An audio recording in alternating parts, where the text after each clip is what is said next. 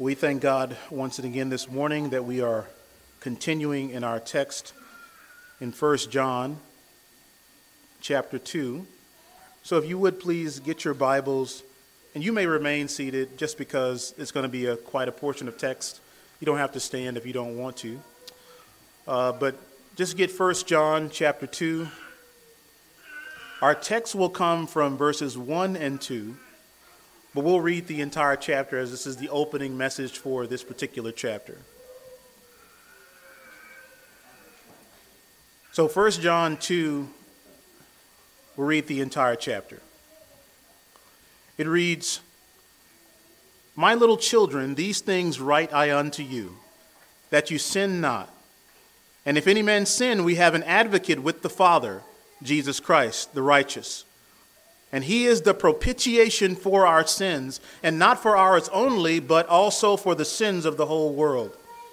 And hereby we do know that we know him, if we keep his commandments. He that says, I know him, and keeps not his commandments, is a liar, and the truth is not in him. But whoso keepeth his word, in him verily is the love of God perfected. Hereby we know that we are in him. He that says he abides in him ought himself also to walk, even as he walked. Brethren, I write no new commandment unto you, but an old commandment which ye had from the beginning. The old commandment is the word which ye have heard from the beginning. Again, a new commandment I write unto you, which thing is true in him and in you, because the darkness is past and the true light now shines. He that says he is in the light and hateth his brother is in darkness even until now. He that loves his brother abides in the light, and there is none occasion of stumbling in him. But he that hates his brother is in darkness and walks in darkness and knows not whither he goes, because that darkness has blinded his eyes. I write unto you, little children, because your sins are forgiven you for his name's sake. I write unto you, fathers, because ye have known him that is from the beginning. I write unto you, young men, because ye have overcome the wicked one. I write unto you, little children, because ye have known the Father. I have written unto you, fathers, because ye have known him that is from the beginning. I have written unto you, young men, because you are strong, and the word of God abides in you, and you have overcome the wicked one. Love not the world, neither the things that are in the world. If any man love the world, the love of the Father is not in him. For all that is in the world, the lust of the flesh and the lust of the eyes and the pride of life is not of the Father, but it is of the world. And the world passes away, and the lust thereof, but he that does the will of God abides forever. Little children, it is the last time. And as ye have heard that Antichrist shall come, even now are there many Antichrists, whereby we know that it is the last time. They went out from us, but they were not of us. For if they had been of us, they would no doubt have continued with us. But they went out that they might be made manifest that they were not all of us. But ye have an unction from the Holy One, and ye know all things. I have not written unto you because ye know not the truth, but because you know it, and that no lie is of the truth. Who is a liar but he that denies that Jesus is the Christ? He is Antichrist, that denies the Father and the Son. Whosoever denies the Son, the same has not the Father, but he that acknowledges the Son has the Father also. Let that therefore abide in you, which you have heard from the beginning. If that which ye have heard from the beginning shall remain in you, you also shall continue in the Son and in the Father. Dear Heavenly Father, we thank you so much for your word. Thank you for the absoluteness of your word. Thank you for the foundation of your word. Thank you for this great epistle, written, formulated, guided, inspired by the Holy Spirit. We pray that we might listen to your word, receive it with gladness and joy, understand that it is a comfort to our heart and is a glory to you for us to even be present. Because you, O Father, receive all glory for what you have done. In the name of Jesus do we pray. Amen.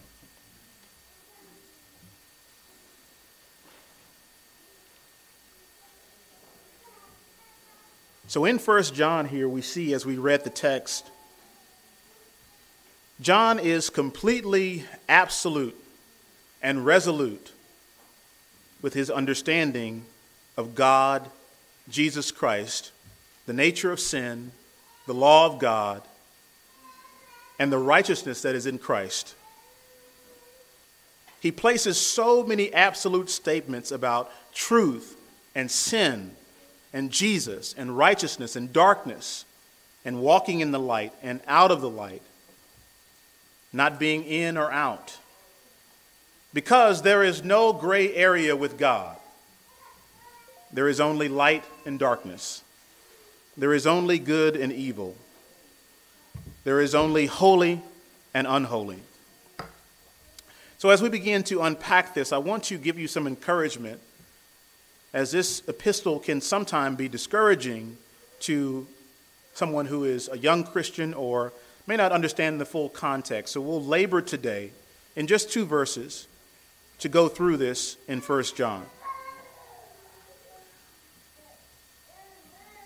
In a court of law, where legal matters are handled, there may be multiple parties involved. Typically, a judge will give more credibility to each individual dependent on their title. If there is a witness that is called to the stand and they are only an acquaintance of yours, their testimony may hold more or less weight depending on the situation.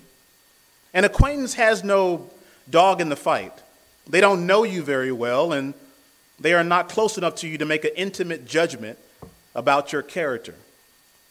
There are allies in the courtroom, but an ally is only good when their cause aligns with your cause.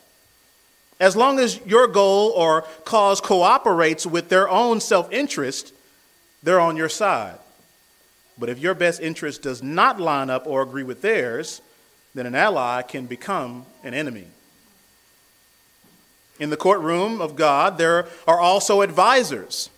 This may be a mother or father, brother, sister, a best friend, or someone who just is close to you.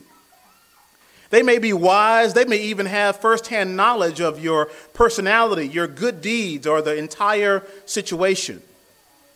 But they lack the legal credentials necessary to represent you. Or because they are so close to you, they may not even be considered to be a credible, unbiased witness or representative for your case. This is where we were left in God's courtroom, as wicked sinners before a righteous and holy God. We all fall short in keeping the perfect righteousness required by God's law. And so God has the right, God must punish us according to the standard of his law. To make things worse, the acquaintances, the allies, and the advisors are all in the same sinful position.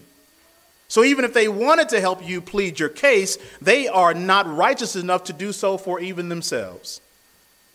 This is why the language of our previous text in 1 John 1, 8 through 10 is so strong, so fitting, and so powerful. Because if anyone can sit in the courtroom of God guilty and stand before his holiness and say that they have no sin, then, as Brother Jimmy stated, you have believed the greatest deception. And if you have been so self-deceived and believed a lie, then how can the truth be in you? It can't. But out of this hopelessness, this hopeless state, comes the most important person in the courtroom. It is what our text calls today the advocate. See, unlike the acquaintance, the advocate knows you intimately. He knows every sin, every secret, and knows every detail of what you are guilty of. He knows you have no case. Unlike the ally, he doesn't need cooperation from you. He doesn't need your works. He doesn't need your self-interest to align with his in order to represent you. As a matter of fact, your self-interest was only sin, and there was no mutual benefit to be gained from you in the first place. And unlike the advisor, he is the most qualified, he is the wisest counsel, and his track record is flawless. He has never lost a case for those he chooses to advocate for. And all who were guilty that he represents have been set free. The advocate is the Lord of glory, the Holy One of Israel, Jesus Christ. So let's read our text that we'll come from today. Let's go back to verse 1. Verse 1 of John, 1 John chapter 2. It reads, "My little children, these things write I unto you, that you sin not. If any man sin, we have an advocate with the Father, Jesus Christ the righteous." You see, oftentimes when we speak of the nature of salvation, we speak of the rescuer that Jesus is, but we are heavy on grace. I promise me and Jimmy did not talk before this sermon. We are heavy on grace, as we should be.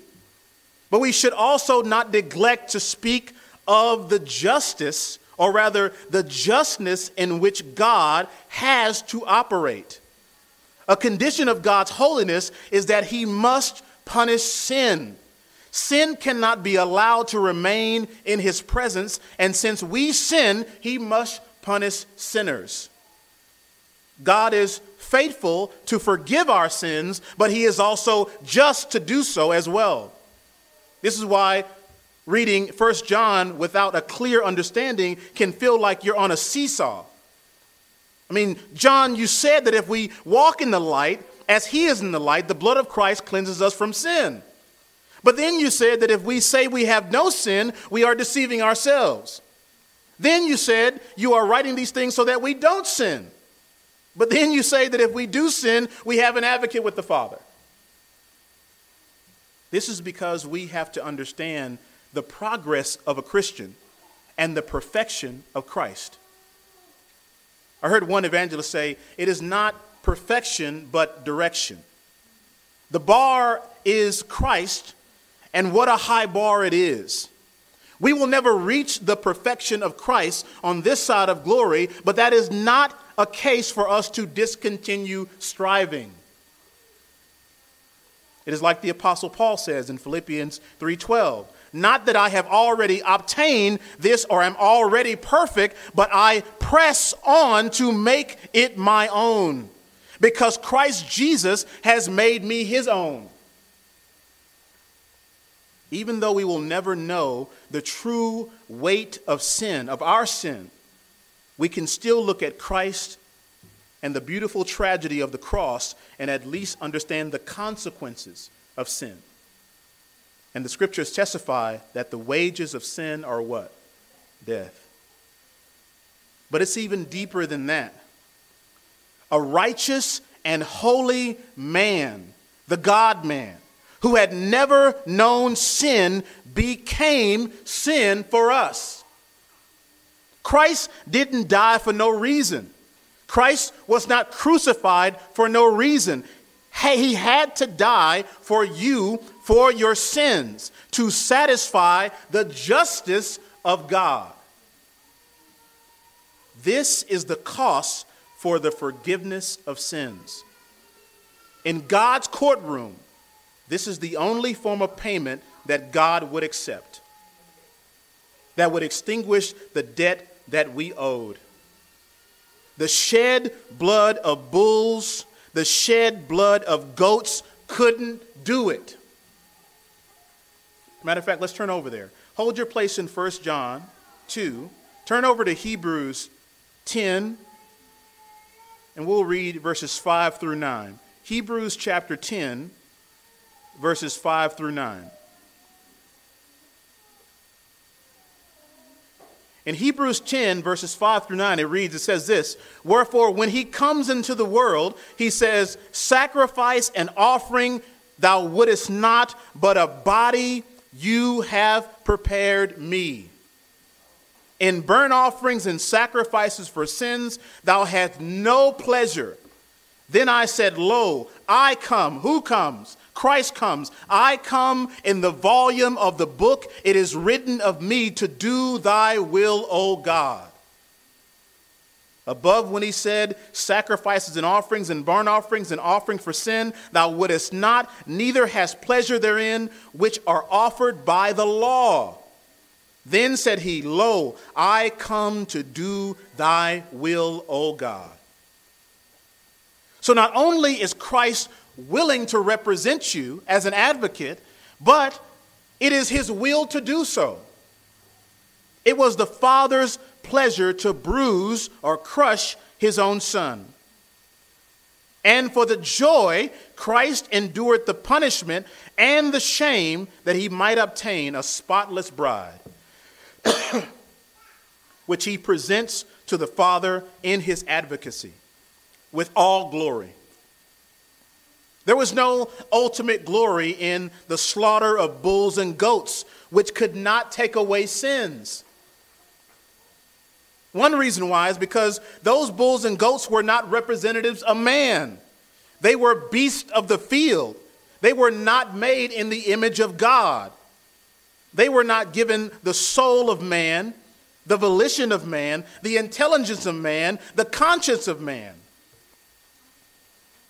A lion is not guilty of murder when he slays a gazelle. A gorilla is not guilty of adultery when it mates with multiple partners. Adam was made in the image of God, and Eve thereafter, but they sinned. They fell.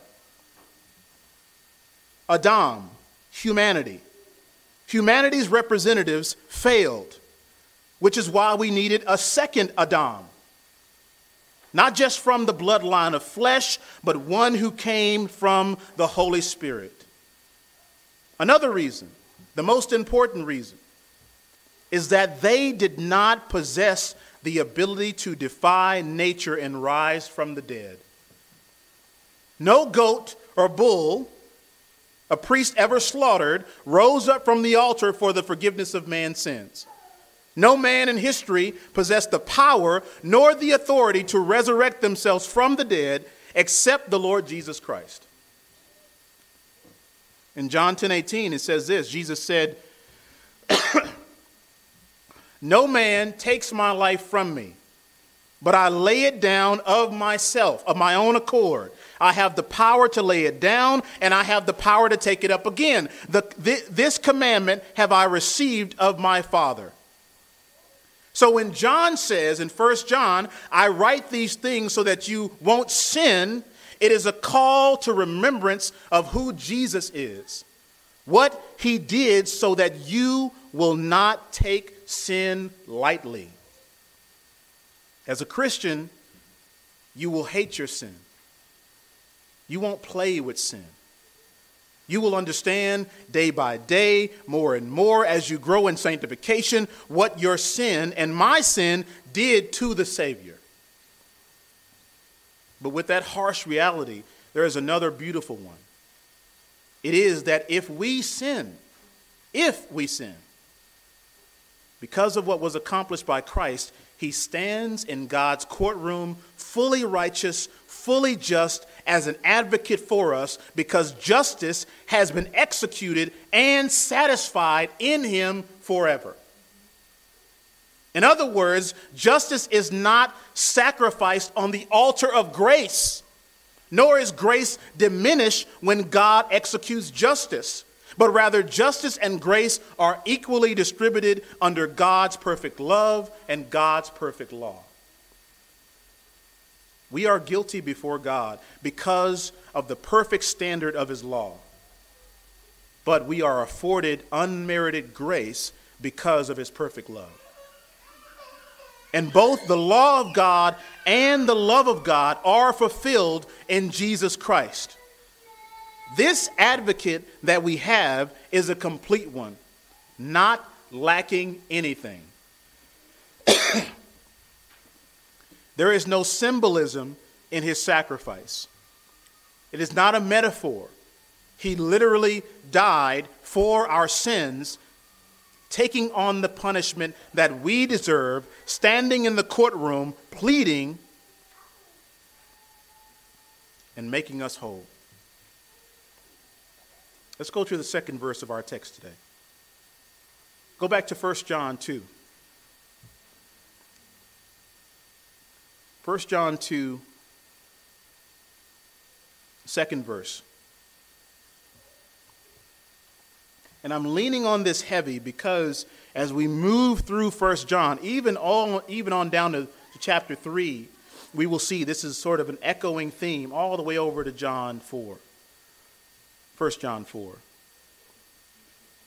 Verse 2 reads, "And he is the propitiation for our sins, and not for ours only, but also for the sins of the whole world." I want to dispel a myth that goes around in some theological circles, and that is the propitiation mentioned here in this text is some form of grace in opposition to the Father's justice. That somehow the Son of God manifests mercy while the Father manifests justice. This is not the case, because the Son and the Father are one. They are one in their agreement on every single thing. Pastor Castillo expounded brilliantly on the nature of the Trinity in the previous verses and the wholeness in that agreement that the Father and the Son share in all things. In love, in mercy, in truth, in justice, and in the execution of that justice. See, the Son was not removed when God executed mercy upon Adam and Eve before he cast them out of Eden. The punishment for their sin was death, and while they eventually did die, he granted them mercy by the space of hundreds of years. But also by declaring the original gospel, what theologians call the proto-evangelium. The original gospel message of the seed of the woman that will crush the serpent's head. Jesus Christ was there when judgment was executed upon Sodom and Gomorrah, when the city was destroyed by God's perfect judgment. The Lord Jesus Christ was present in eternity past when the plan of salvation was established. The Lord Jesus Christ was present in eternity past when the plan of punishment for sins was established.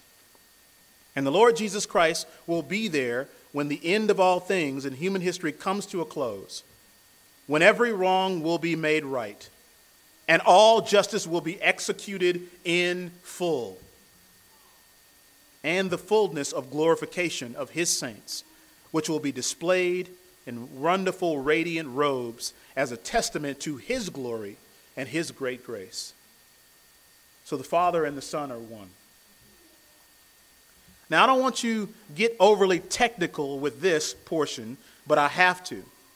I feel it is a point that is vital to establishing a foundation for moving forward in 1 John. We see in 1 John, he pulls no punches. He doesn't waste time with apologetics or even greetings. And he is very absolute with his language, as he should be, because everything the Lord does is absolutely perfect. Therefore, why would he not speak through his apostle in such definitive manners? The word propitiation here is the Greek word hilasmos. This form of the word is only used 2 times in the New Testament, and both times they are used in 1 John. The first time here in 1 John 2:2, and the next time in 1 John 4:10. Now here is the nerdy theological part, if you bear with me for a second. This word hilasmos, propitiation, in both instances in 1 John is a noun and not a verb. The significance this has is the finality of the propitiation that Christ provides. Propitiation is the covering, is the satisfaction, It is the appeasement of God's perfect justice that should have been on us, but was comforted, or rather made satisfied in Christ. Remember, John is speaking in absolutes. He is the propitiation for our sins. A noun describes a person, place, or thing. A verb describes an action. But there is no further action left to be done because Christ has finished it all. He is the propitiation for our sins. So while 1 John can appear discouraging with a very surface level awareness, understanding the author, the audience, and the context of the words being spoken provides us with the most comforting clarity. As we discussed, that's John's intention, to give believers confidence so that we may know the truth. Matthew Henry writes this, so brilliant. He is the expiatory victim, the propitiatory sacrifice that has been offered to the judge for all our offenses against his majesty and law and government.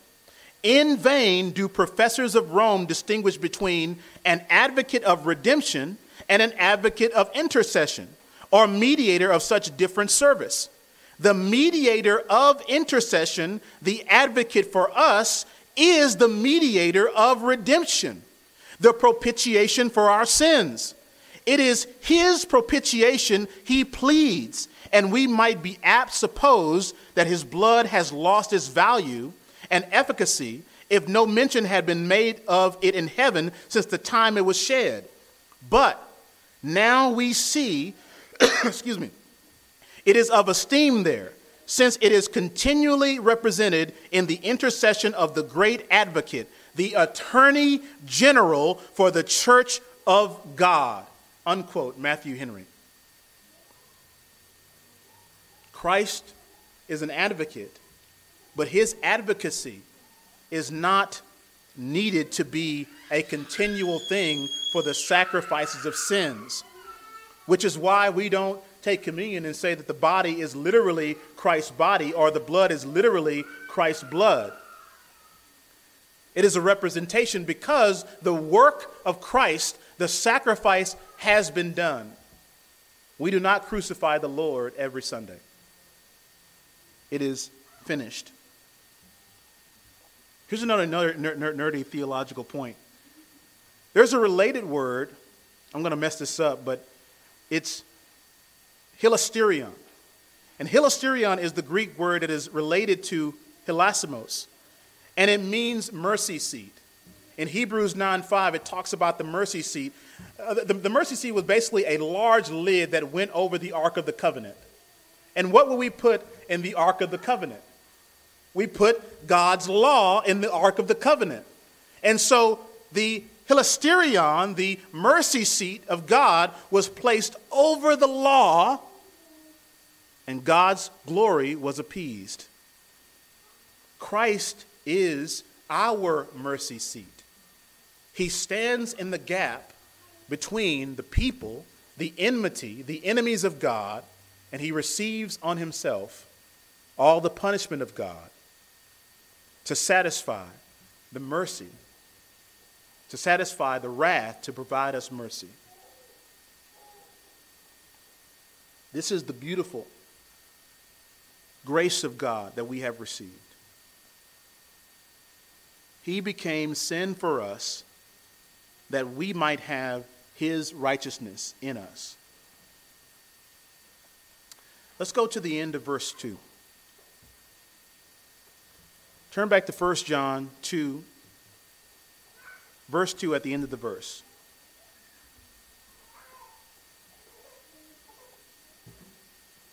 What does it read?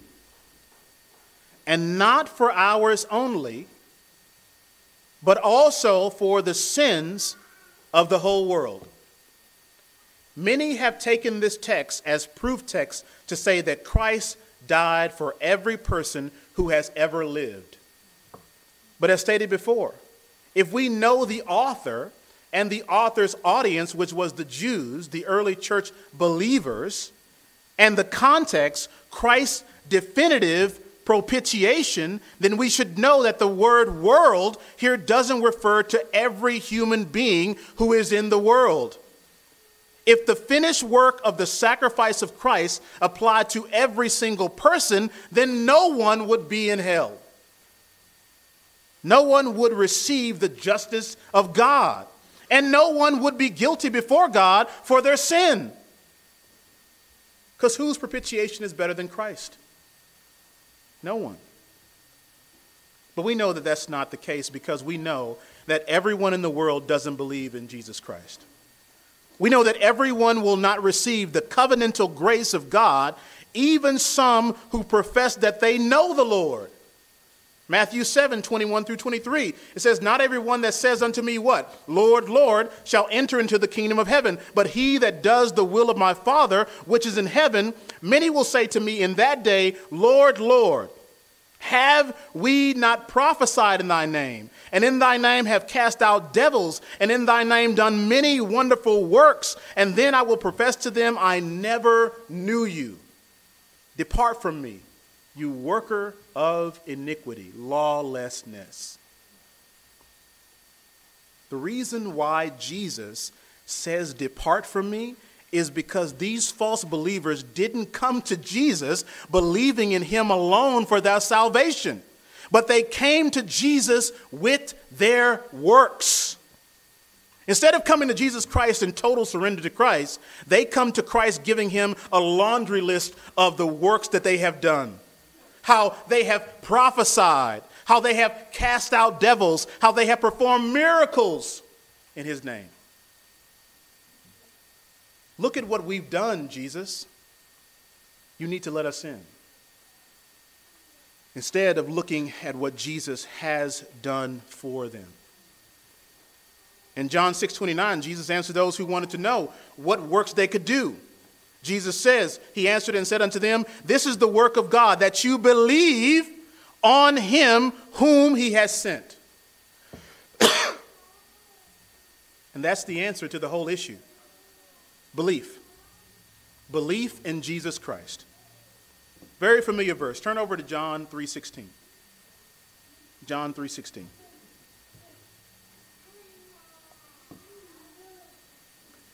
In John 3:16, very familiar, "For God so loved the world that he gave his only begotten Son, that whosoever believes in him should not perish, but have everlasting life. For God sent not his Son into the world to condemn the world, but that the world through him might be saved.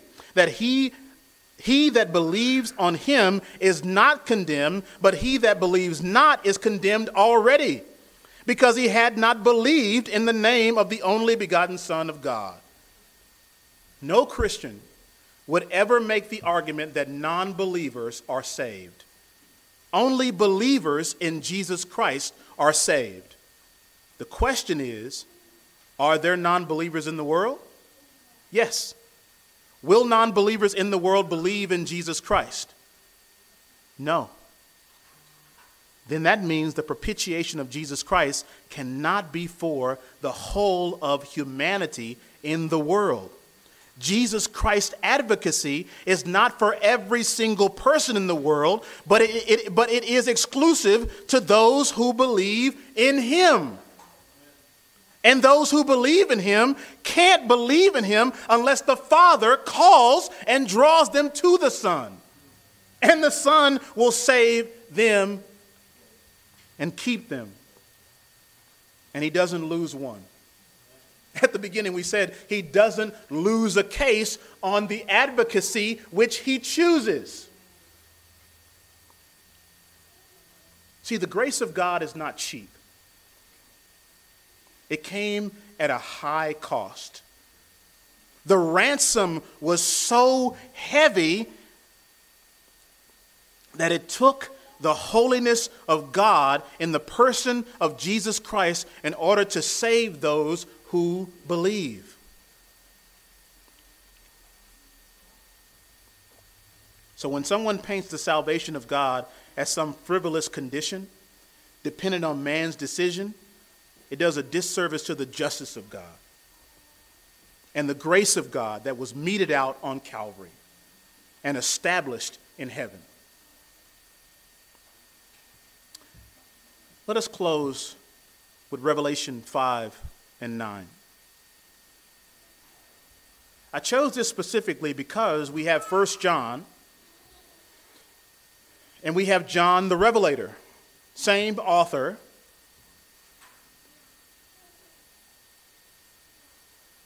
Revelation 5:9. Look at what he says here. This is, of course, the beast.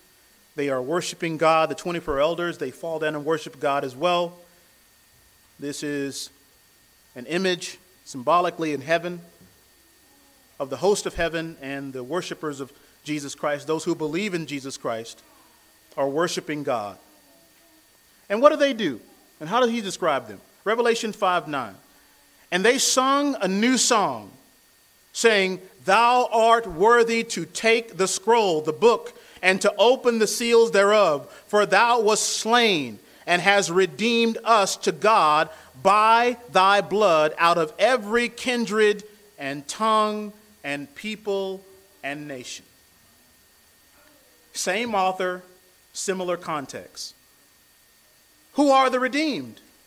Believers. And what are they redeemed by? His blood. And where are they redeemed from? Out of what? Every tribe, kindred, tongue, people, and nation. Last I checked, tribes exist in the world. Tongues exist in the world. People groups exist in the world. And nations are in the world. So Christ is the propitiation for all those who believe, the elect of God, across geographical areas, across cultures, across languages, and across time. And John writes, not just for our sins, not just for us Jewish believers, not just the early church at the time of John's writing, but extended to all those who are saved by the finished work of Jesus Christ.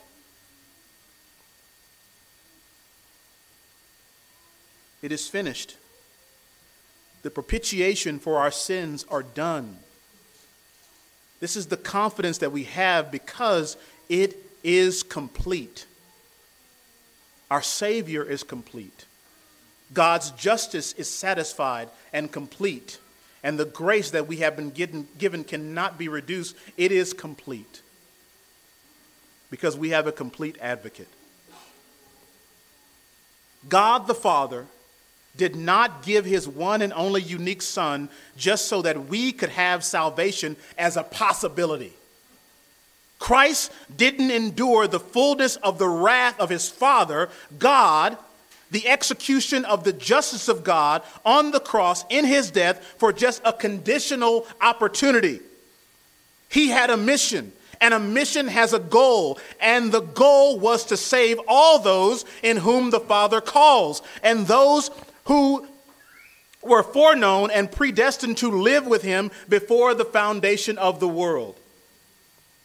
And are we really going to say that Jesus failed to accomplish the Father's will because of the choice that I make?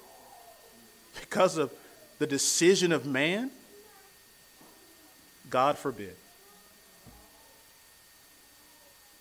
We have a sure salvation. This is the reason why 1 John speaks in so many absolutes.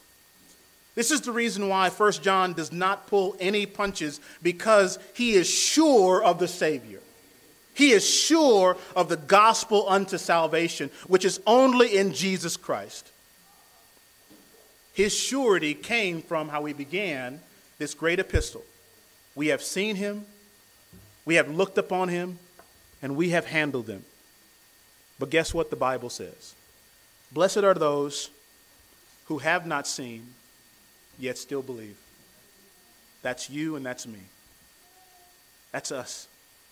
We are the church as we progress and move forward to an infinite Christ who has an infinite mercy that will last forever because of his advocacy.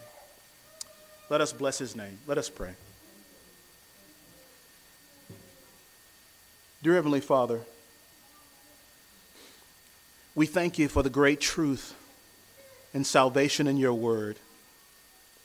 We thank you for your great mission that you came down in the form of flesh and you became obedient even unto death, the death of a cross. You extinguished what we could not. You paid the price that we could not. And you lived a life that is impossible for us to do so. You made it to where we can step before the throne of grace. You rent the partition that kept us from the holy God. You made it possible. It was your will to do so. You stood in the courtroom fully confident of your righteousness, knowing our scarlet sin. But even knowing our sin, for the joy, you administered your blood. And in the court of law, in God's courtroom, we have been made free. Not just free for a day, not just free for a period of time, but we have been made free indeed in your Son. In your Son in whom we worship.